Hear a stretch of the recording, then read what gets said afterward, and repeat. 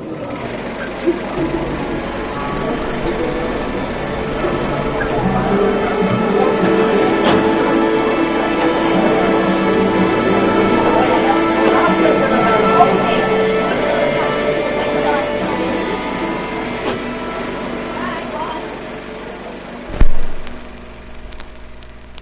and welcome to Repertory Screenings, episode 88. I'm your host, and with me is my regular host, Jackson. Hello. And Destiny. Hello. We're here to talk about some fucking movies. I'm going to be honest with you, haven't watched a single goddamn thing since the last time we recorded. So, yeah, me nothing neither. for me. Okay. I watched a movie. That's it. You're our savior. Talk about the movies. It wasn't very good. Yeah, I know what you've seen. I watched Beau is Afraid, the Ari Aster film that just came out. Did not care for it. I can't What believe is it you hate about? all culture and you have no fucking whatever. I've reading Letterboxd reviews and laughed at them. That's why this bit is going. I'm cancelling this bit. I don't actually know what this movie's about. I'll be honest with you. Well, there's It's a guy about this man. and he's afraid. He's afraid. It's very scary in the world. And he's got a very, very overbearing mother that is very, very, very rich, played by Patti LuPone. And he needs to get to her. Or no, sorry. Okay, so he finds out she dies, and he needs to get to her house, for the funeral and stuff. And so it's just this sort of Odyssey-inspired Trek movie, where he's just trying to get to her house, and all these strange things happen to him. And it's just a long, long, long, long wandering sort of treatise on just anxiety and, I guess, motherhood. I thought it was bad. I thought it was too long. I thought it was too unfocused. There's this great bit in the middle where Amy Ryan and Nathan Lane are a couple who hit him with their car on accident, and he's stuck in their house for a period of the film, like a significant period of the film, and that part was all great. There's some weird stuff happening there, but that's the only positive thing I could say.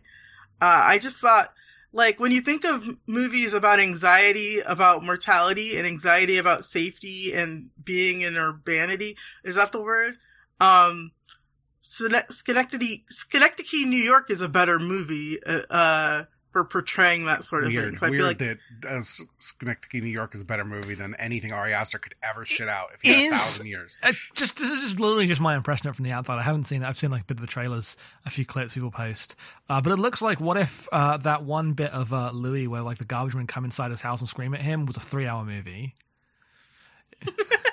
I don't remember that Louis very well. But I mean, no one brings up Louis now for a reason, but like all of the posts are like, oh, look at this, like I've taken the relatable anxiety of having to try to like walk around in public to this absurd level of cinema. So it seemed like it was doing similar things to that. Oh yeah, no, it tries. I just don't think it pulls it off very well. I think it's too crammed. It's got too many things, and then it wastes Parker Posey, which is a crime in these parts. I Googled Beau's Afraid, and the Google questions I would like to ask you, Destiny. What is Beau scared about? He's scared of, well, one, he lives in a very dangerous, violent city, or it's probably all in his head. But he's afraid of that. He's afraid of his mom. He's afraid of women. He's afraid of, dying, getting hurt, the usual stuff. The Vox explainer says that his biggest fear is that his mother will be ashamed and disgraced, and it will be his fault, and he won't even be able to help it. I mean, that's also one of his fears. The second question, what is Bao, B-A-U, is afraid about? What is Bao afraid of? Gusty S says S. Third question, is Beau's afraid of comedy? It tries. Fourth question, is Beau's afraid getting a wide release? The answer is yes. Fifth question, what was Beverly afraid of? And by this they mean Beverly from It. She was afraid of the clown? I don't know. Again, a Vox.com explainer, apparently, who's feeding Google these results. Beverly's anxieties about her own sexual maturation to her sexual assault at the hands of her father, which is true. That is true. That is what happens in Beverly's it. I don't remember Beverly. She's the girl in it. Oh, There's oh only God. one girl. Oh no. Anyway, that's what I've got about Beau's Afraid. I probably will never watch it because I fucking hated Hereditary and I liked Midsommar, but not for the reasons that Ari Aster wants you to like Midsommar. I think he accidentally backed into something kind of funny, and that's all. I like Midsommar because I like movies where people find family, and that's how I see that movie. Yeah, but in reality, you could just watch The Wicker Man, and you'd have a much better time. I don't know. I like both of those films. Happy Wicker Day Man to all those Happy Wicker Man Day to all those who celebrated. Wait, is that really what? When? What? May 1st. Oh, okay. I don't know. I'm not pagan enough for this. Sorry. But yeah, no, did not like it. 2 thumbs down. Right. It gets a star for having Parker Posey, and then it gets another star for like a few little tiny funny moments. Mm-hmm. Me and Jackson have been busy watching the Lord of the Rings movies, but you can check that out on Mordor Movie Night at exportaud.io. I watched the first half of Two Towers last night. I'm going to watch the second half today, probably. Yeah. I've only seen Fellowship so far. We'll be watching 2 Towers before we record. So far, so good. Banging movies. Gotta say, Two Towers, feel kind of conflicted about. It's because it's not as good as Fellowship of the Ring, which is a perfect movie. It's definitely not as good as... It's extremely not as good as Fellowship of the Ring. That's my memory, is you watch 2 Towers and you're in the middle and you just feel like you're adrift at sea. There's like scenes happening. No sign that they'll ever cohere into anything. Eventually they do, but when they're happening and going between shit in the forest and then like 20 minutes of entire Seinfeld episodes worth of flashbacks with Arwen or whatever. That's not even the first half I watched. This is all Rohan shit. Well, I do like Rohan. You know what? I do enjoy Rohan. So, where was Rohan? But Frodo does fall into that marsh and get assaulted by Halloween mask guys. You know what? It's weird. When I think of the second 2 Lord of the Rings movies, I don't actually think about Frodo and Sam that much, even though it's actually what the movie's about. Yeah. I'm thinking about the sad king shit. Yes, I know. Anyway, speaking of sad king shit, our movie this week is The Killing. Who's the sad king? Go on. Directed by Stanley Kubrick, who is, I guess, the sad king in this torture. How is Stanley Kubrick the sad king? Based on a book, Clean Break by Lionel White. Screenplay by Stanley Kubrick. Dialogue by Jim Thompson, which will bear special mention. This movie came out in 1956. Stars just a bevy of cool guys like Sterling Hayden and Colin Gray and Elijah Cook Jr., who's great, and Marie Windsor, who steals every scene she's in, and a bunch of other guys besides. Jax, what happens to the movie? Well, a bunch of guys try to do a heist by robbing all of the money that is to be like used in the bettings on a big horse day, on a big race day. They successfully do the heist, but the girlfriends of the weak link of the crew has like wants her way in and knows what's going on and sets up her like boyfriend to try to scam them all and run off with the money herself. Unfortunately, her shitty husband picks this exact moment to try to be a hero and kills the people who've come to him, goes back home, kills his wife about it, and the leader of the crew kind of sees this all happening and tries to get on the plane, as is customary in these movies. But this is not one of those films. This is one of the films about the like pointlessness of it all. So the baggage handling goes wrong and the money goes everywhere. And he has a chance to run and decides not to because he's like, oh, it's already over. And the cops get him and it's all over. That's the movie. That's the whole plot of the film. Yeah, that's true. It's the second movie in 6 weeks we've watched that ends at an airport. That's true. Is it really? The women on the verge of a nervous breakdown. Oh, yeah. Well, look at that. Little themes. That's true. Little themes. So I'd seen this movie before because I watched all the Kubrick movies 15 years ago, God. I guess, at this point. Oh, how's it feel? It was a long time ago. And this is seen mostly as like Kubrick. It's not his first movie, but it's like his first like big film that like people remember or care about. He did a movie called Killer's Kiss before this. It's like 67 minutes, which barely counts as a movie. But then he went off to Europe and was never seen again, basically. And I remember thinking this movie was just okay, which is ridiculous because I think it's like very goofy and incredibly fun because it's so they take a movie, they take this book, this like, you know, heist book, and they get a different hard-boiled detective guy to rewrite all the dialogue, and that's the funniest thing you could possibly do. The dialogue in this movie is amazing. It's so heightened and silly compared to like the plot that's happening, which is very like po-faced and like, you know, one of these late 50s noirs where it's like about how everyone's strung out and nothing can ever come together, but everyone talks like the hard-boiled version of Shakespeare. It's ludicrous. Yeah. What a great film. Yeah, no, that dialogue, just I can't get enough of it. Because it's like it's narrated like it's fucking Dragnet from the start. Just like very self-serious. Here's the facts laid out, but then everyone who comes in is like some other version of like the flop sweat guy who's gonna ruin everything. And you just watch the slow motion car crash you know is going to go horribly wrong play out before you, and it goes horribly wrong, and that's all you really need. Yeah, no. Classic heist movie stuff going on here. It's not like breaking new ground even for the 50s, I assume. I mean, I don't know how much the non-linear stuff was innovative at the time. Yeah. But it's it would not be typical, but like it's not like this movie's not, yeah, it's just Kubrick getting his feet and making a movie that people like for the first time, right? Yeah, but it's great at doing that. The ridiculous dialogue is so funny. Any scene with Sherry in it, as she's like playing this the femme fatale type of, well, not like she's not like coming in and ruining everyone's life. You know, the wife who's two-timing and knows more than she's letting on. Yeah. Classic noir archetype. She's killing it. She's fucking fantastic in this movie. Her useless flop husband's amazing as well. Yes, I mean, Elijah Cook Jr. is one of the famous guys of noir cinema. He's like the killer in The Maltese Falcon. He's in like The Big Sleep and House on a Hill and Rosemary's Baby. And in this, he is just the most like henpecked, sweaty guy who sucks. Just like the little nerd who thinks he's like who wants to be the big dog, but will never be the big dog, right?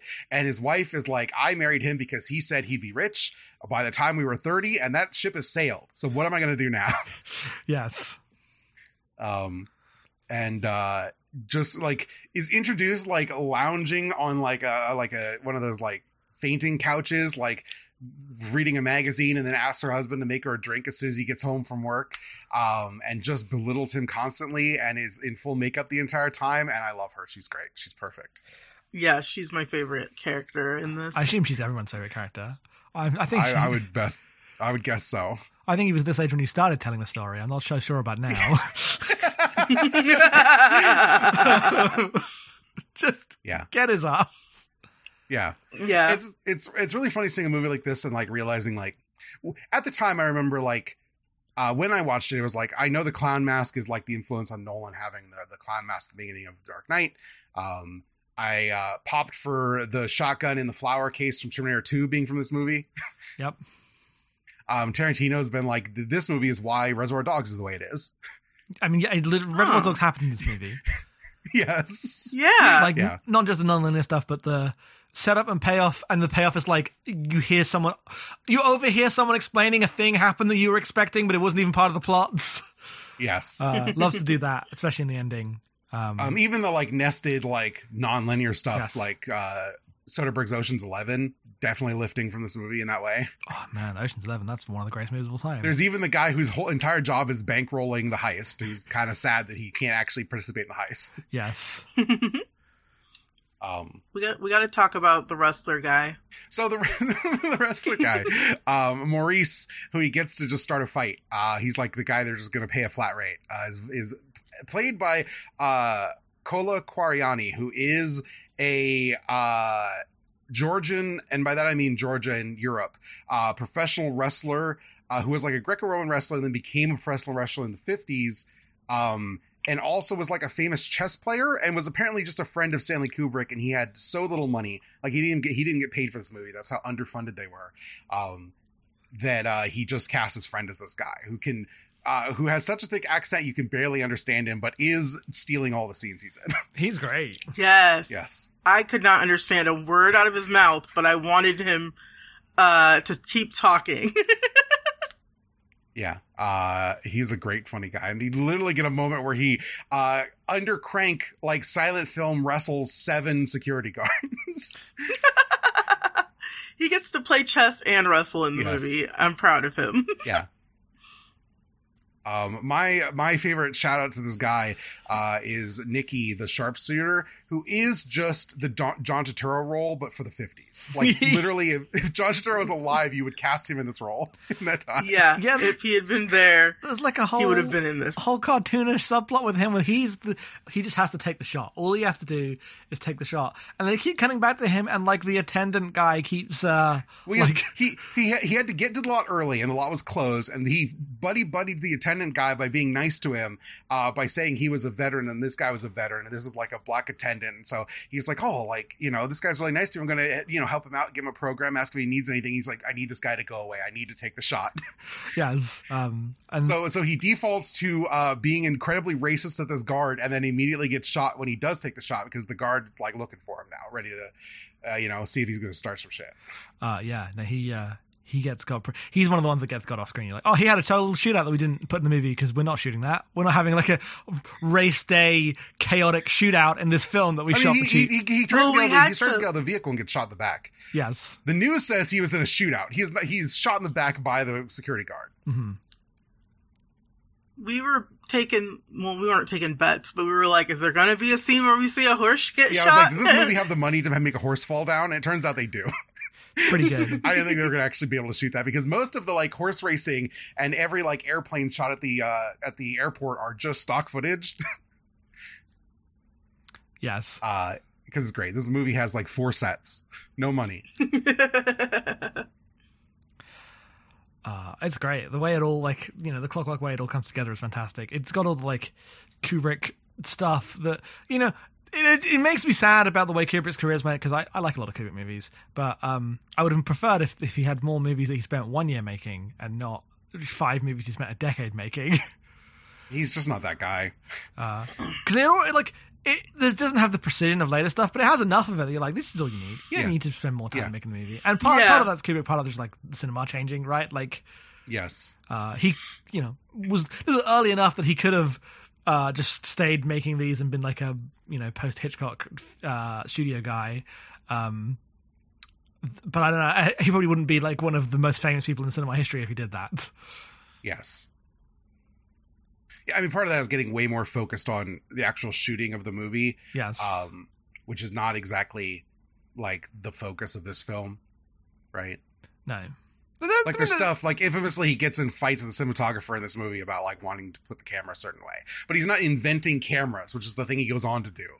I mean, this movie has like enough bold camera work. You're like, this guy's got the sauce. Yes, but it's not going to be like remembered in the way 2001 is. Mm-hmm. Yeah. But yeah, this is like the first Harris Kubrick movie, and they go make Paths of Glory and Lolita after this together. Mm-hmm. He was like his bankroll guy. Until Stanley Kubrick does not need a bankroll guy. No, he does not. Paths of Glory, I remember really liking. That's a good movie. Yeah. It's a year after this. Like, just churning them out for a little bit there. Because this movie wasn't like a huge success at its release. It was only kind of later that it did all right, but it wasn't like a financial success. Critics liked it. Mm-hmm. It wasn't like a runaway massive hit. Yeah. Just looking up what else came out in 56, and no wonder it wasn't a hit. Why? This is when 10 Commandments, Around the World in 80 Days, and Giant and the King and I came out. Of those, I've only seen 10 Commandments. We watched that on Blockbusters. 10 Commandments is so, like, a million miles away in terms of cinematic sensibility than a movie like this. Someday when we're doing long movies again, I'll make us watch Giant. It's pretty good. I like the Ten Commandments, but this movie kicks the shit out of it. Yeah, easily. Yes. This is another movie in the classic of there's actually technically been nothing hotter in history than like kind of ugly guys smoking in a black and white film. That's actually the peak of all aesthetics. It's incredible like scene with it all on the table and you're like, damn. Moving to digital photography basically killed all of cigarettes PR. That's true. It's really funny because like this is only 2 years after Johnny Guitar, which is the other Sterling Hayden movie I think about. Mm-hmm. I know he's in Doctor Strangelove, but I don't give a shit about Doctor Strangelove. And he just looks so old and tired in this movie, and that is not the vibe he gives in Johnny Guitar, where he's just like the cool guy who's gonna shoot some motherfuckers. Yeah, no, he's done. He's like, oh. This era, we could just go and see a bunch of black and white movies right up against some Technicolor movies. Most spoiled audiences in the world. They didn't know it. They had no idea. In fact, it was a golden age. Was it? When does the golden age end? Like, what's the... I assume I don't have it the answer ends for when that. the studio system falls, but I don't actually know. I don't actually know when, like, because I know when, like, you know, post-Star Wars and Blockbuster era, but I don't actually know when, like... When people say golden age, I assume they mean, like, 20s and 30s, but I don't know. Yeah, I truly don't know. Oh, Let me look it up. Golden Age of Hollywood. When was the Golden Age? This is considered the like 5 major studios era of 27 to most people 59. cite- Okay, so it is. Well, I'm seeing a thing that's like most film historians cite Birth of a Nation as the first film of the Golden Age. Damn, okay. really? Yeah. Okay. It's weird because like you can see people defining it as all the way up to the 60s when the studio system starts like collapses. Yeah, like I know you have to, you make a break point when New Hollywood happens, but Yeah. Mm-hmm. there seems to be not like, doesn't seem to be a massive consensus in terms of used more loosely, I guess. Yes. Yeah. Okay. Yeah, I thought there was a consensus, and I thought it was the 50s, but oh well. No, I don't know. I mean, damn, if I could go to the cinema and watch shit like this, just like, oh, here's a movie, it's out, it did okay. I'd see all this cheap film noirs. Are you kidding? That'd be so much fun to just... That'd be so much fun to just go to the theater all day and watch them. I know this is the kind of movie that like TV killed. Because, I mean, you're already seeing it, right? Because Ten Commandments is just like the most big movie in the world. Yes. Yeah, that's the thing. There's a lot of big Around the World in 80 Days, like travelogue type It's movies. the pictures that got small. God damn it. It's true. I mean, it is true. It is true. They just don't make a movie like this is like, it's 5 guys on the soundstage. Like this will become 60s TV in like an hour-long format. Yeah. Oh, It'll yeah. be pretty good, right? It just won't have Yeah. Stanley Kubrick. I mean, you know what? That's Yeah. not true. There's that one, there's that one episode of Columbo where Steven Spielberg's there and you're like, fuck. Yeah. Sometimes there's a guy. Yeah. You look at like your Twilight Zones and your Outer Limits. It's like these are not like outside the realm of this level of like cinema. Mhm. They're just I doing agree. like shorter scripts, and sometimes there's a guy in a weird mask. But honestly, the clown mask of this is pretty horrifying. So this could be an episode of Twilight Zone. Oh, this is extremely a Twilight Zone ending. And you watch the money go up. Oh, look at you. It's so... Yeah. Like, Rod When it- Serling may as when it well step falls out over- of the fucking... Yeah. When it falls over and the money's like in the shape of the briefcase briefly, and then just like disperses, it's so good. I loved the lady with the dog because I was like, that dog's going to see some shit today. I just knew it in my heart. It's good. It's very silly. Johnny thought he'd be leaving the life behind, but he's only got dreams to think about in the Twilight. I don't fucking know. Whatever that's like. Money in the air, like so many dreams. Yes, no, just money in the air. Well, what is money with anything to spend it on? Guys that thought they could get away with the biggest crime in the Twilight Twilight Zone. Zone. I don't know. I'm really bad at this, and I'm a Twilight Zone fanatic. But yeah, this movie's great. It's just a nice, tight heist film. That's all you need. Yeah. I did find the ending a little too like pat. I was like, you could have taken this to the next level, but it just kind of like all happened very quickly at the end. Yes. I like the end card with the police officers coming for the camera. That was chef's kiss to me. I specifically, I think that him going home and just like, I'm gonna go kill my wife now and then die. Bye, thank you. It was a little. I'm like, why? Why'd you have to kill the one character I like in this movie? Because she was two-timing him, and the idea code that she would says survive, you gotta but, like, die. her boyfriend's dead and the money's gone is like so much bleaker than her actually getting shot. No, I was expecting to like just cut to her waiting. But that's an extremely like modern movie choice. Yes. Hays Code would not allow. That's the Coen Brothers version of this movie. Yes. Exactly. Yes, that is 100% Waiting true. for one of my boyfriends to come home, but they've killed each other. Yeah. But you're like, it's unclear which one she's even looking for, right? Yeah. It's like, oh, is it going to be my hot boyfriend with the money, but he kind of sucks? Or is it my husband who I can never trust to do anything, but maybe he made good this time and maybe I do love him? Instead, it's just getting shot. And she is really mad about it. She's like, for fuck's sake. Yeah, her last words are just like, this is not fair. Goofy movie. I had a great time. I don't think I have that much more to say, but I do. I don't think I do either, but I enjoyed myself immensely. I enjoyed it. Love a heist. Can't get enough of these heists, y'all.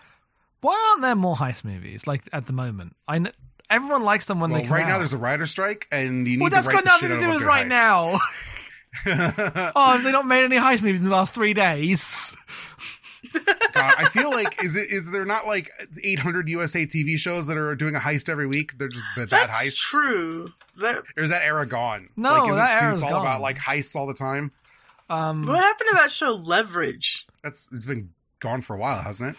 Wasn't that a heist show? I feel like I don't know what's on TV right now. Did Hustle make it to America? Did Americans know about Hustle? I don't know Hustle. I don't know. Americans loved Hustle. That was on AMC Okay, for a there you go, minute. yeah. I don't know anything about TV, so I'm not the person to ask. That was I mean, the answer is like the police procedural ate all of noir, basically, right? Yeah, but like, I mean, That's you fair. had Ocean's 11. You still get some heist movies in but 2000. that is deliberately Steven Soderbergh on his tour of doing genre exercises, doing a genre exercise that really hit. Mm-hmm. I just think that the heist movie is everyone likes them when they happen. I feel they should be taking more heist movie swings. I'm with you. Well, you need actors that people like, and you need them all to be in a movie that's well written. I'm just and you need saying, a director who can deliver a tight script, like on time, and nobody can do any of those things anymore. I'm just saying, Rian Johnson did this for detective movies. I think you can get Yes. someone to trick them into doing the same thing for Hollywood for heist movies. You just need one of them to take off with enough of an audience to trick the them. Benoit Blanc movies and the Ocean's trilogy are not that different, like conceptually, No. of how they blew up. But in terms of like, It's true. you get a director to make something that just resonates with an audience and gets like the suits to realize, oh, we can just let him make money by putting actors in a movie. Excuse me, I think you'll find that Fast Five is the modern heist film. It's not modern anymore. I know, but they keep making them. When was the last one you of those that had a heist Fast in it? 10 this summer, right? Isn't None that of this us summer? even watched Fast 9, and we have No, I no know. desire to. That's the Yeah. worst part. I don't even feel bad letting it go. I didn't either, and it was one of my favorite franchises. Who cares? Get out of my sight. All right, I guess we'll go to questions. If you got questions, you can send them to enrollmappingpodcast@gmail.com. Our question of the week this week, provided by Jackson, was what was an animated film you want to see a live-action version of, and what was a live-action movie you'd want to see an animated film of? You can kind of take that any way you wanted. We have a bunch of answers to that, a couple questions, so I'm just going to go through them. Our first one is from Hilver. Animated to live action is Over the Moon, a Netflix animated film in the vein of recent Disney films about specific culture, but for the Chinese Moon Festival. First half's excellent. Second half goes more fantastical, and it's a little like nondescript shaped characters and sets like Sonic Colors. It's a bit of a letdown. In live action, some of the sets would give everything more weight. I don't know anything about this movie. I don't think I've ever heard about it. I do not follow what comes out on Netflix, I guess. Yeah, me neither. The live action animated, I'm going to ask Christopher Nolan to remake anything from his catalog. He's so reliant on grounding everything in practical effects. I want to see if he can actually make anything with the abstraction of animated film. God, putting a gun to Christopher Nolan's head and making him do the Wes Anderson, like, you're making an animated film now thing would be so funny. It'd be terrible. I don't think he has to. He doesn't have it. It would be bad. What movie do you want? What if you can get one Christopher Nolan animated film? What movie are you picking? Oh, which one? So, but I have to. Insomnia. Destiny is going for Inception. I ultimately I have to be true to myself and go with Memento. I think you could really heighten the like weird all daytime vibes of that creepy town. Oppenheimer's an anime now. Let's fucking go. Fuck off. That movie's gonna be so bad. That movie's gonna be the worst film ever. 9 writes in, I used to rewatch things a lot as a kid. I remember a VH copy of Transformers, the movie specifically, was destroyed from watching it so much. I notice as I get older, I'm less interested in visiting things, with a few exceptions. I tend to just focus on my to-do list, which gets longer and larger over time. What's your relationship with rewatching movies? Do you have any old favorites you still return to, or anything newer that you're itching to rewatch? Oh, go ahead, sorry. Oh, no, go right ahead. I was going to say, in my VHS era of being from age about 14 to 16 or whatever, maybe even older, I would watch, every Sunday I watched West Side Story for like almost a year.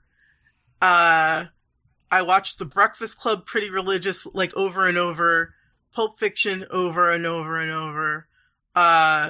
In my 20s, or whenever Scott Pilgrim came out, I watched that movie over and over a lot. I put it on when I was cleaning and stuff.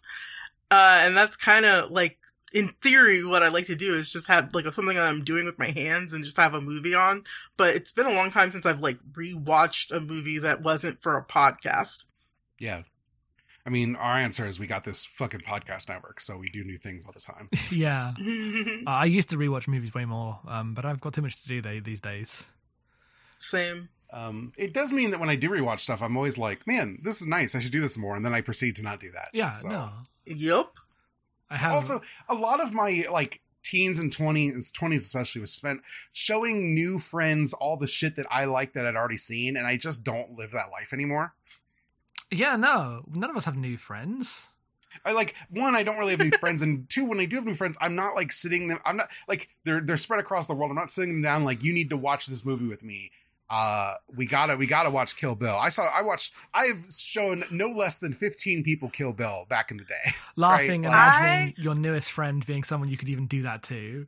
Yes, exactly. Right. My go-to movie, I make new friends all the time. And my go-to, like, gotta show my friends this movie is House. So like, introduced a lot of friends to that movie. And I have movies that, I have a friend I've been meaning to show Mulholland Drive for a really long time. I have a friend that I want to show. Like, yeah, no, I can think of a lot of those. My thing is just like, because I am constantly on this, like, doing this thing beat, the last thing I want to do is in my spare time also feel obligated to, like, usher people through my own things I like. I'd rather just hear about what they like and then, like, find things that they like that I am interested in and explore those. I just get fatigued on, like, you know, gatekeeping's not there. What's the one, like championing things? I don't want to do it in my spare time. It's like, nah, I don't want to be the person to be like, here's the 6 good movies I like, you should watch them. I'll provide those lists when asked, but like, I don't want to do the work of trying to like match taste to my taste, and it's exhausting, and I feel overly responsible when I do it. I don't really have the sense of responsibility about it. I always feel bad when I like suggest something I really like and it doesn't gel with a friend. Like, one, that's like one bridge that like is burned between the two of us. It's not that big a deal, but you know, sometimes I try not to. Yeah, I do take it personally, but I try not to take it personally if somebody doesn't like a movie that I recommend. 2, I'm worried I wasted their time, right? I have the thing too where I am sad when someone doesn't like a movie I like a lot and like invest in. But I don't have the thing where I'm like worried beforehand about my like stewarding friendship through cinema. That part I'm like, oh, it's a movie. Yeah, I worry about this. Anyway, I wish I rewatched more. 9 has an answer question of the week. I would love to see any John Carpenter movie hand animated. Ooh, pick a movie. Yeah. Pick a John Carpenter movie you want to see animated. Mouth of Madness. I haven't seen enough to really know. Like, my gut says I haven't even seen it, but I bet it would be Escape from LA. There's no way it couldn't be, but that's another reason to get mad at me for not watching Escape from LA. The only John Carpenter movies I've seen are Assault on Precinct 13, and surely that's not it. Surely that can't be the only one. Oh my god, you've got to watch it. No, I've seen Escape from New York. I've seen Escape from New York. That might be it. Whew. That'd be a good animated, like, weird animation movie. My answer is Vampires. John Carpenter's Vampires, which is a very frictive movie. I would say I would describe it as very bad when you think about it, but I remember I do enjoy it. I've seen it a couple times, but I do think you could improve it by just readapting it, making some changes. Maybe not make it about how cool James Woods is as the Border Patrol. You know. Yes, I've also seen Big Trouble in Little China. That's a classic movie. Love that film. Of those three, I'd probably choose Escape from New York. But yeah, Big Trouble in Little China is too obvious as an animated film. I feel like I know what that looks like, and it's bad. Yeah, might be a little racist. All right. James writes in asking us about our thoughts on Yojimbo, having watched High Noon, just about a movie about a guy coming in to clean up a town and like the conflicts of the townsfolk. If we had any thoughts. We all are big Yojimbo fans here. Yeah, we did Yojimbo, right? Did we cover Yojimbo or did we just talk? We must have done it. I think we did Yojimbo. I don't remember. Yeah, there's a whole episode about Yojimbo. Check it out. They do have the similar coffin gimmick bit where the casket maker is like, oh, gotta get busy making caskets. I'm pretty sure High Noon predates Yojimbo, right? It's almost gotta. Yeah, Yojimbo's 60. Yeah, okay. Yojimbo is so good. That movie is so much fun. It's like, I didn't expect it to be as good as it was, and I did rewatch it when I was recovering from surgery. Like, I was like, I'm just gonna put Yojimbo on because it's a good time. James' answer is I would like a Secret of Nim, but with cat style makeup and big Shakespearean actors doing all the roles incredibly straight. And then the larger creatures and the humans should be Muppets. I was watching that Bob Hoskins King Lear Mario video and was thinking about this. Amazing. Wanted that, which is a pretty good answer. Jacob writes in, animated, Happy New Year from 2014. I think it'd be interesting to see a colorful Indian musical film in animated form. It's not the best, like, Bollywood blockbuster. It apparently coasts long on all its, like, megastar names. But its setup of a group of thieves cheating their way through a global dance competition is cover for an Ocean's-esque diamond heist. It's pretty good animation fodder. We have to watch this movie. That sounds incredible. Yeah. Live action, Dallos. It's Dallos, but I can't think of any current directors I would trust this. Well, let me tell you, there's a whole movie called The Battle for Algiers. Yeah, that famously exists. They should put a big face in the Battle of Algiers. God, if there's a big head in the desert, what's the big head for? What if someday the big head gets up? Is it going to? No.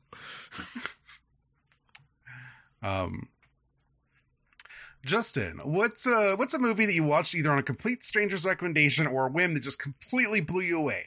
For me, this was a tweet saying that Magic Mike XXL was the greatest movie of all time, assuming it was a joke.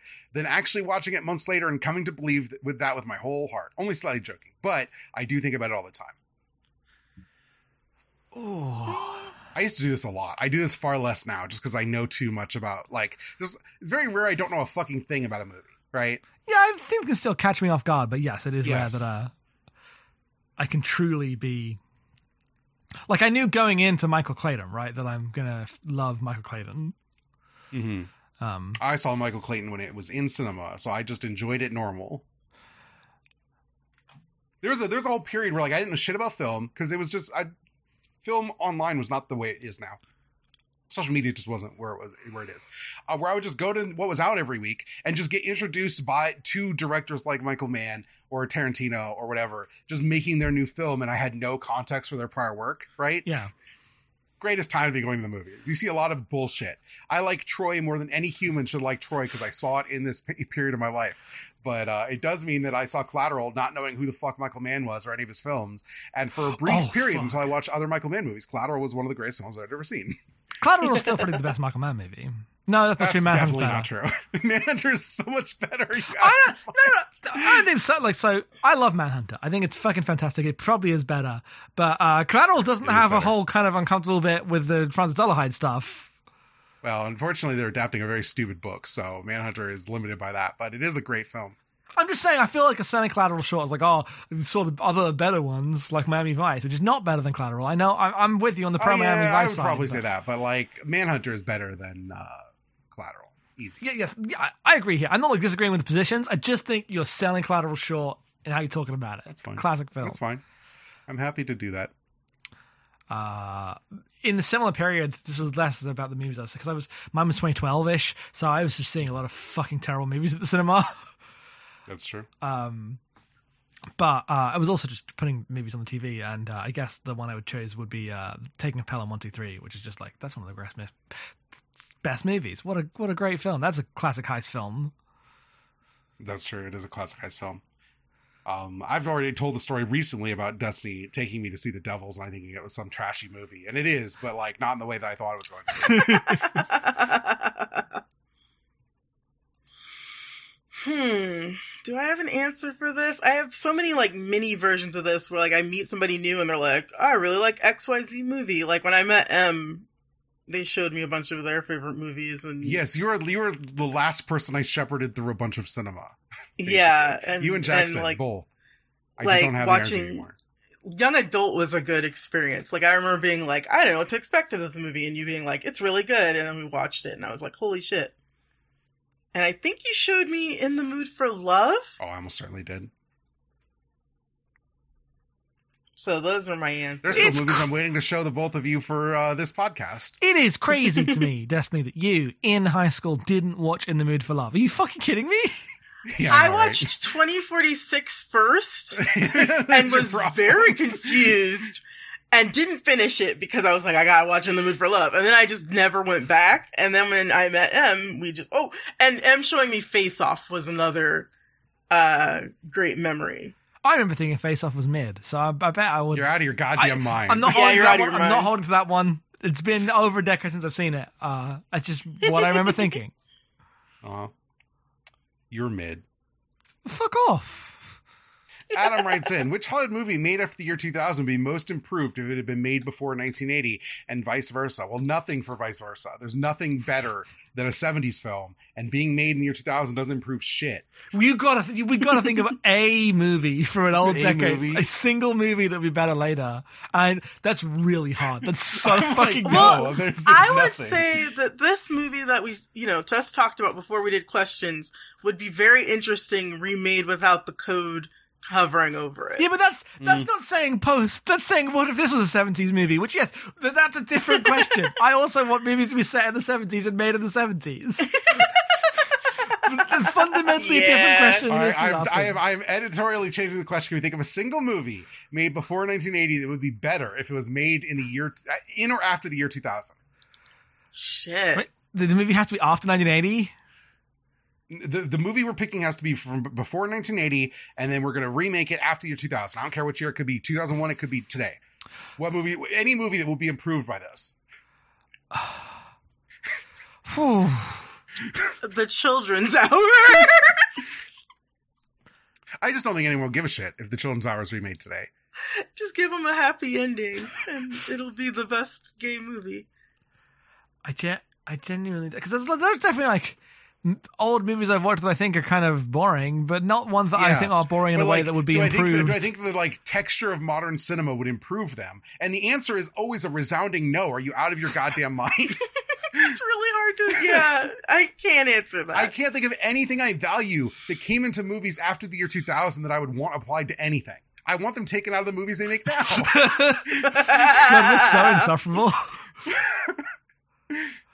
Yeah, I'm like, is there something that like doesn't hold together special effects wise that I think like some CG would really like elevate? No. And like I could think of like maybe a little, but like not that much, right? Like, But then really what we're saying is like I would like a movie to be made in 95 to be made in 2005, and that's like purely a logistical difference. It's not really taking into the broader questions here, right? Like that is itself kind of a cop-out answer. Yeah. Like I don't want CG added to Star Wars. They did that. It fucked it up. Yeah. Is there anything with like funny politics that would be better at a different time? I don't know. I got nothing. You mean the Taking of Pelham 123 remake? No. God, no. Get my sight. I remember enjoying the Gone in 60 Seconds remake. Does that count? It's not really the same thing. It's bad also. I just enjoyed it. Yeah, I don't know. I think that might have been in the late 90s, actually. I don't remember when that remake's from. I assume Ocean's 11, the Soderbergh film, is better than the Rat Pack movie. Yes, I have not seen it, but Neve, friend of the show, watched the original recently and was like, you should watch that specifically to me. You would find things interesting about it, but also it's like not half the movie the Soderbergh version is. This is a great answer. It's absolutely one of these. He did make it in the year 2000. It was a better movie. And not only that, like, it's also extremely a 2001 movie. Yes. However, I wouldn't have thought that from the outside. Yeah. And that's why it's hard to say, like, yeah, I guess if someone makes a way better movie using modern techniques, I wouldn't be against it. I'm not like a total Philistine, but I wouldn't, like... Can we get a remake of Some Like It Hot, a movie I didn't really like? Yes. I don't know who's in it. I don't know who makes it. But I'm like, you could improve this, probably. Some Like It Hot or 7 Year Itch? 7 Year Itch. Sorry, I'm thinking 7 Year. Some Like It Hot is a perfect movie. You're right. Yes, Some Like It Hot is great. Don't touch it. I was thinking 7 Year Itch. 7 Year Itch, bad movie. I don't even know. The gender politics of that movie don't even make sense today, so I don't even know what you do, right? What's but, like, 7 Year Itch? It's the Marilyn Monroe movie where the guy has the hot neighbor and his wife goes on vacation. And there's that thing where it's like, oh, 7 years into marriage, you want to stray. And he's tempted. And it's very 50s. Why 7 years? Oh, I was fine for 6 years. I don't know. Don't ask me about 50s marriage politics. They're nightmares. Yeah, that's true. Yeah, the usual phrase refers to the waning interest in monogamous relationships after 7 years of marriage. It was in use by psychologists at the time. Oh, right. Okay. If a psychologist said something stupid, then everyone's going to quote it and use it as a real thing for 20 years. Anyway, and that's still true. I think that's my answer. You're right. Some Like It Hot's a great movie, and you shouldn't remake it today. It would be a disaster. But 7 Year Itch, I remember thinking was incredibly boring. Anyway, Adam's question of the week. Disney's Black Cauldron wasn't great to start with, and thus a live-action remake stands a chance to actually improve on the original. Plus, there's no musical numbers in the original movie that Disney would ruin in a remake. They would add musical numbers. Don't you worry. They'll take care of it. Didn't they? Wasn't there some sort of Black Cauldron thing recently? Or I'm thinking of Pete's Dragon. You think of Pete's Dragon? I don't know. I'm thinking of Pete's Dragon. You're right. This is an era of Disney I just have never seen. I've never seen Black Cauldron or seen Pete's Dragon. What is the Black Cauldron? Adam also says for live action movies, this is a cheeky answer. You're lucky I'm reading this. I think M. Night Shyamalan's Last Airbender would have done much better as an animated movie or perhaps an animated television series. I think it would still kind of suck. Don't worry. They're going to make more and ensure that it sucks. They're working on it. Can finally have them destroy Avatar's reputation. Yeah, they're working on it. Don't worry. That'll happen very quickly. literally everyone who's an Avatar fan in the comments of those announcements going like, don't do this. Everyone's going to be sad. Oh, we don't want the movie where fucking Aang and Zuko... Toph's a cop. Everyone's like, oh, we have to watch Toph become a super cop. Oh, no. I found it a little cringe that Toph being a cop was the thing that everyone got more annoyed at. Like, yes, I know. I also think that's the superficial every other part of it is also bad. Of being a police officer, because it has the word, is worse than, like, inventing Western statehood for a fantasy world. Yes. Gary writes in, I would love to see a live-action adaptation of Adolescence of Utena, which none of us here have seen. So, sorry. I've seen Utena. I'm the only person here who's seen all of Utena. Well, clearly not. When I watched it, I did not watch the movie.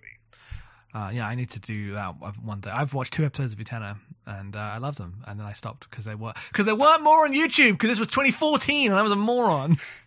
This would not be a problem for an animated adaptation, Withnail and I. Oh, I like that answer. Fully imagining a mostly grounded and restrained animation style with very gross and uncomfortable line work as they stand around talking. I love this. Squiggle Vision Withnail and I is like so perfect in my brain. Yes.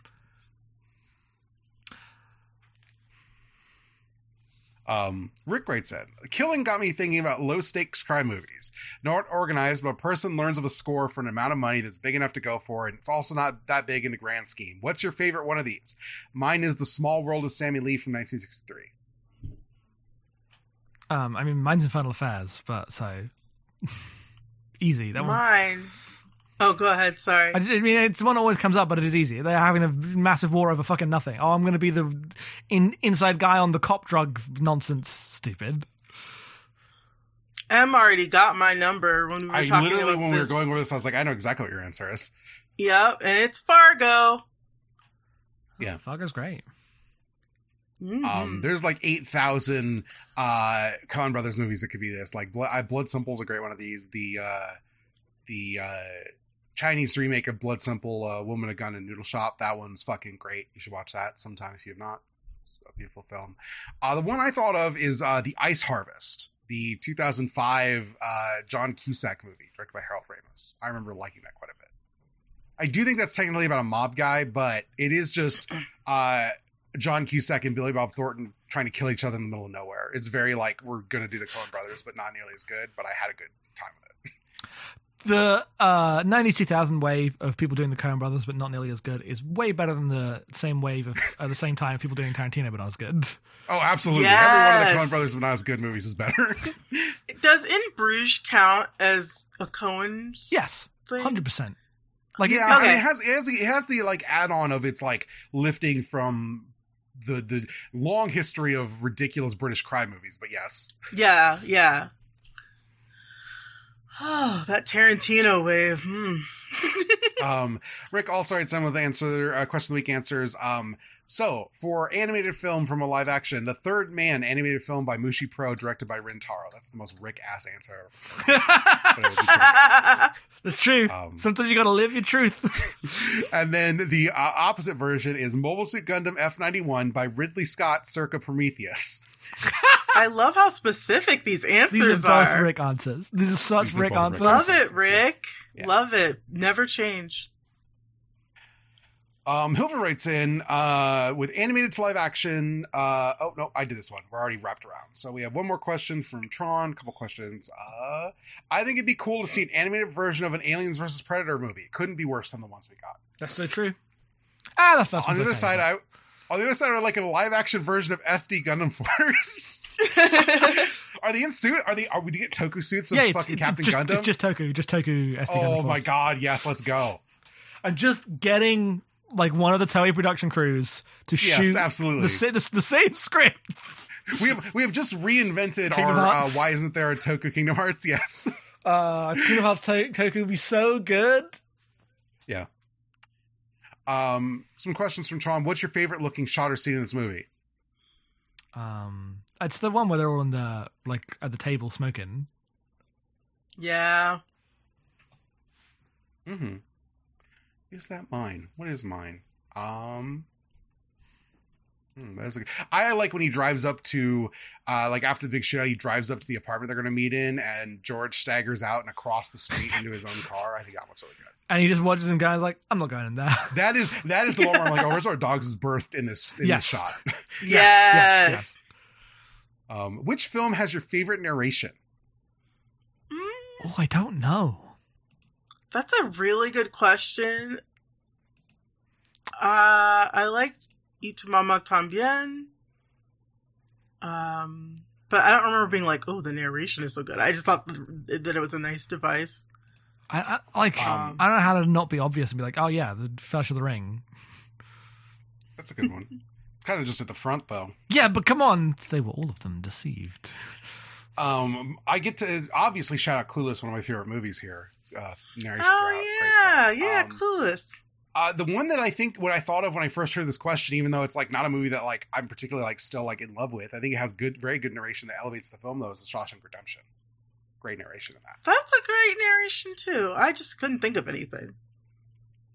I was looking up like answers people like. Goodfellas showed up a lot. I don't really like Goodfellas. So. Wolf of Wall Street does it better. I wouldn't put either of them in, but Wolf of Wall Street does that one gimmick better than Goodfellas does. That's fair. Apocalypse Now showed up a lot. I do like Apocalypse Now. The Sandlot and Stand By Me showed up a lot. No. I like The Sandlot more than Stand By Me, but they're basically the same movie. I've not seen The Sandlot, but Stand By Me is disaster. It's not as self-serious as Stand By Me, so you might like it a little more, but you wouldn't actually like it. Yeah, I'm not going to go experiment. I'm fine. Yeah. Last year at Marienbad, we watched a movie with great narration. Oh, yeah. Barry Lyndon, which we're someday going to do for this fucking show, has great narrator. Before Night Falls has one too. One of my favorite movies. Yeah. Not Blade Runner. Every answer but Blade Runner. Have you ever used or seen a locker on a bus station? I've never ridden a bus outside of like school context, so no. You've never ridden a bus? I live in the Midwest and I have a car. Okay. Yeah, like it's just not a thing you do. Like I've taken buses to. When I was in high school, they used to do this big field trip to Amana, Iowa, for the little German town over there. Yeah, I've been on school trips and buses, but outside of school trips, I've never been on a bus.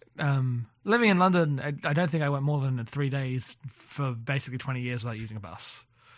Yeah, they're just not. They're not a thing here, really. I mean, they are. They exist, but like they're for people without cars, right? Because it's not a city that's really meant for people without cars. And I am now living in one of those places. And I haven't used a bus since COVID. Before COVID, I was still taking a bus. It just takes me an hour to get to a town that is also about an hour walk away, rather than the actual useful network of buses that were in London. Man, not living in London sucks, but also living in London is impossibly expensive. So, what's your favorite wrestling scene in film?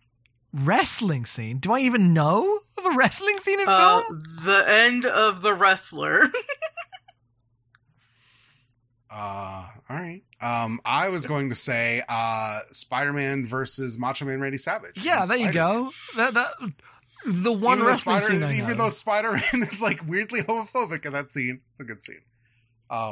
Another answer I had off the top of my head was John Goodman versus ninjas in Speed Racer. That is a good one. He's breaking out wrestling moves. That counts as a wrestling scene. Yes. Those are what I got. I genuinely, like, what wrestling scenes have I seen? Like, I don't know. I have no idea. I know you've seen more than that, but I will let you. Yeah, but I'm not like, oh yeah, that was a wrestling scene. Let me put that in the catalog. Like, what are you talking about? All right, what's everyone got for question of the week? Who wants to go first? I can go first. So for animated live action, I would like a live action version of Fantasia with the caveat that all effects must be practical. I like that. I don't even particularly care when it's made because of this one caveat. No CG, not allowed. That's animation. Yes. But if you can make it in like the 80s, I think that'd be the goofiest version of this. That'd be pretty good. Yeah. Ooh, yeah. And then a live action movie to animated is like way harder for me. And I still don't think I have like a great answer. So I have a couple I'm mulling over. So everyone else would like to go. I will come back around. Okay. I think. Oh wait, Jackson, you go first. All right. Okay. Animated to live action. I would love a live action shot for shot remake of the Love Live movie. Oh fuck yes. That was easy. That was like one and done. Wow. No, you nailed it. Please and thank you. Have that on my desk by Thursday. And then live action to animated. I want like the guys that made Macross and Megazone 23, I want them in the 80s to make somehow through time travel a anime adaptation of Boogie Nights. Oh shit. Man, that'd be a bad anime, yes, but I would really like to look at it. Yeah. I want the like dumbest people making the most beautiful OVAs to make 80s Boogie Nights. Thank you. Please and thank you. Good job. Okay, so for my I'm having a hard time with animated to live action, but for live action to animated, I think Stalker would make a cool animated movie. I think there's a lot you could do there. Just playing with the colors and the settings and the way you could do the characters. It could just look really cool. I don't necessarily think of an anime style, but for some reason that's kind of the default, just because that's where my brain is. But it doesn't have to be in an anime style. It could be in that like sort of Eastern European old cartoon style. I don't know if people know what I'm talking about. Yes.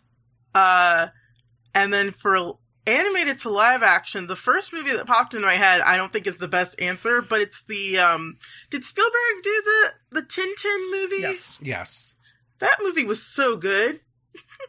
You're saying that Steven Spielberg should make a new Indiana Jones movie? I agree.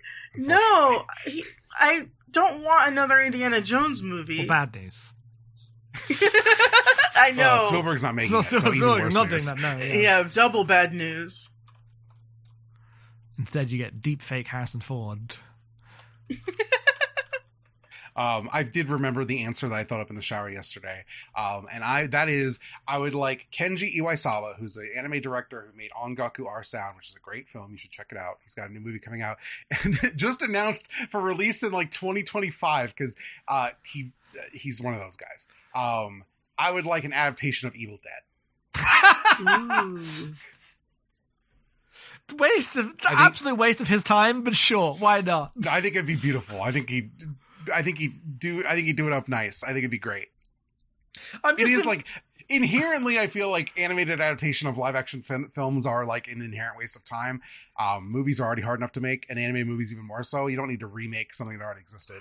I'm just imagining the like Ongaku Silent Space approach to the opening bit where they're on the shitty car. Yes. I want to see Ash animated like within an inch of his life with all of the careful hand animation as he gets sprayed with gore. I think it'd be beautiful. I guess it is a good one for cutting between the like limited style of the dialogue scenes and the like extreme hyper animated monster and goop shit. Yeah. Yes. I guess Evil Dead is a very live action one of those. Yeah. Not Evil Dead 2, Evil Dead. If you want to rope in some Evil Dead 2 stuff, feel free. I don't care.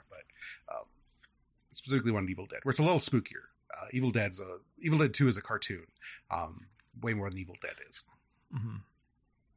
Mm-hmm. But that's it for me. Destiny, what do we do? Oh, first off, if you'd like to send emails, I want to remind you, abnormalmappingpodcast@gmail.com. You can do our question of the week. You can just talk about movies. We love it when people just send movie emails, or we could talk about the next movie. So, Destiny, what is our next movie? Our next movie is 1985 Juzo Itami's film Tampopo. Oh, sick. I've never seen it. I've never seen it either. That's one of the classiques. Yeah, it's a classique. I hope we all have a lot to talk about. I hope it's a good time. I hope that I have a big breakfast before we record. I'm worried I'm going to like hate this. I'm worried I'm going to find it like physically disgusting to watch from the way people talk about it, but I can't tell if it's actually true or if it's not. It's just about cooking and food. Okay, then it's probably fine. I couldn't tell if it's like a weird, like almost body horror movie with the ramen shit, or if not. I think it's just. No, it's like a western, isn't it? Yeah. Okay, well then it's normal then. But it's something that I literally couldn't tell the way people talk about it. I wouldn't pick like a gross movie because I know, like, you know, I would vet that. I would ask around first before picking that one. Surprising you with that, a gross movie. Yeah, it's a Japanese western about a ramen shop. Oh, well, there we go. Yeah. Okay. And then sure. Let's go. Yeah. I've never seen it. Anyway, that'll be the next movie. Destiny, what's our next question of the week? What is the best movie with the worst soundtrack? Ooh, that's going to take some thought. Oh, yeah, that's hard. All right. Yeah. Do you specifically mean score, or does like licensed soundtrack also work? I specifically meant licensed soundtrack. Okay. Oh, specifically licensed soundtrack. Yeah, but you can stretch that. Like, if you think there's a movie with a really bad score, like, it's probably easier to talk about bad scores. That's why I was going for think it's easier soundtrack. to talk about licensed bad. Yeah, it's way easier to be like, oh, this movie just drops a terrible pop song. All right, well, we can do kind of both. Do whatever you want. Yeah, there's the prompt. However you take the question. Yeah. All right. That's it. Destiny plugs. At Fridge Buzz Now, most places. My other podcast, Badland Girls, is at abnormalmapping.com/Badland Girls. Jackson. You can find me at headphonesoff on twitter.com and co-host. You can find the podcast that we do at abnormalmapping.com. You can find me at em_being on Twitter. If you'd like to support our shows, you can do that. Patreon.com/normalmapping. $1 a month gets you Great Gundam Project, our most popular show. But $5 gets you Blockbusters, which we're going to record next week about Smokey and the Bandit. If you'd like to listen to the whole slate of Blockbusters, which is me and Jackson talking about popular movies and their outrageous scripts and the things they say about culture, check that out. Our most recent one. Was it Phone Booth last month, or was there something after that? No, we're about to do Smoking the Bandit. Yeah, but we did Phone Booth last month, right? Yeah, that wasn't there's 2 nothing in months between. ago. There's nothing in between. I feel like we've recorded Blockbusters 800 years ago. Yeah, time's weird. Yeah, there's a lot of those. They're pretty good. People like them. And for $10 a month, you give VoIP Life, which isn't really movie focused, but there's movie episodes in there. If you'd like to really support the network, we greatly appreciate it. If you like this podcast, tell your friends, retweet our plugs. If you're on another social media network that's not Twitter and you think Rip Per Screen is really good, tell someone about it. We won't know, but we'll thank you. This is me thanking you because we're not on any other ones, unfortunately. Yes. Until next time, movies. Now more than ever. Don't expect to like them.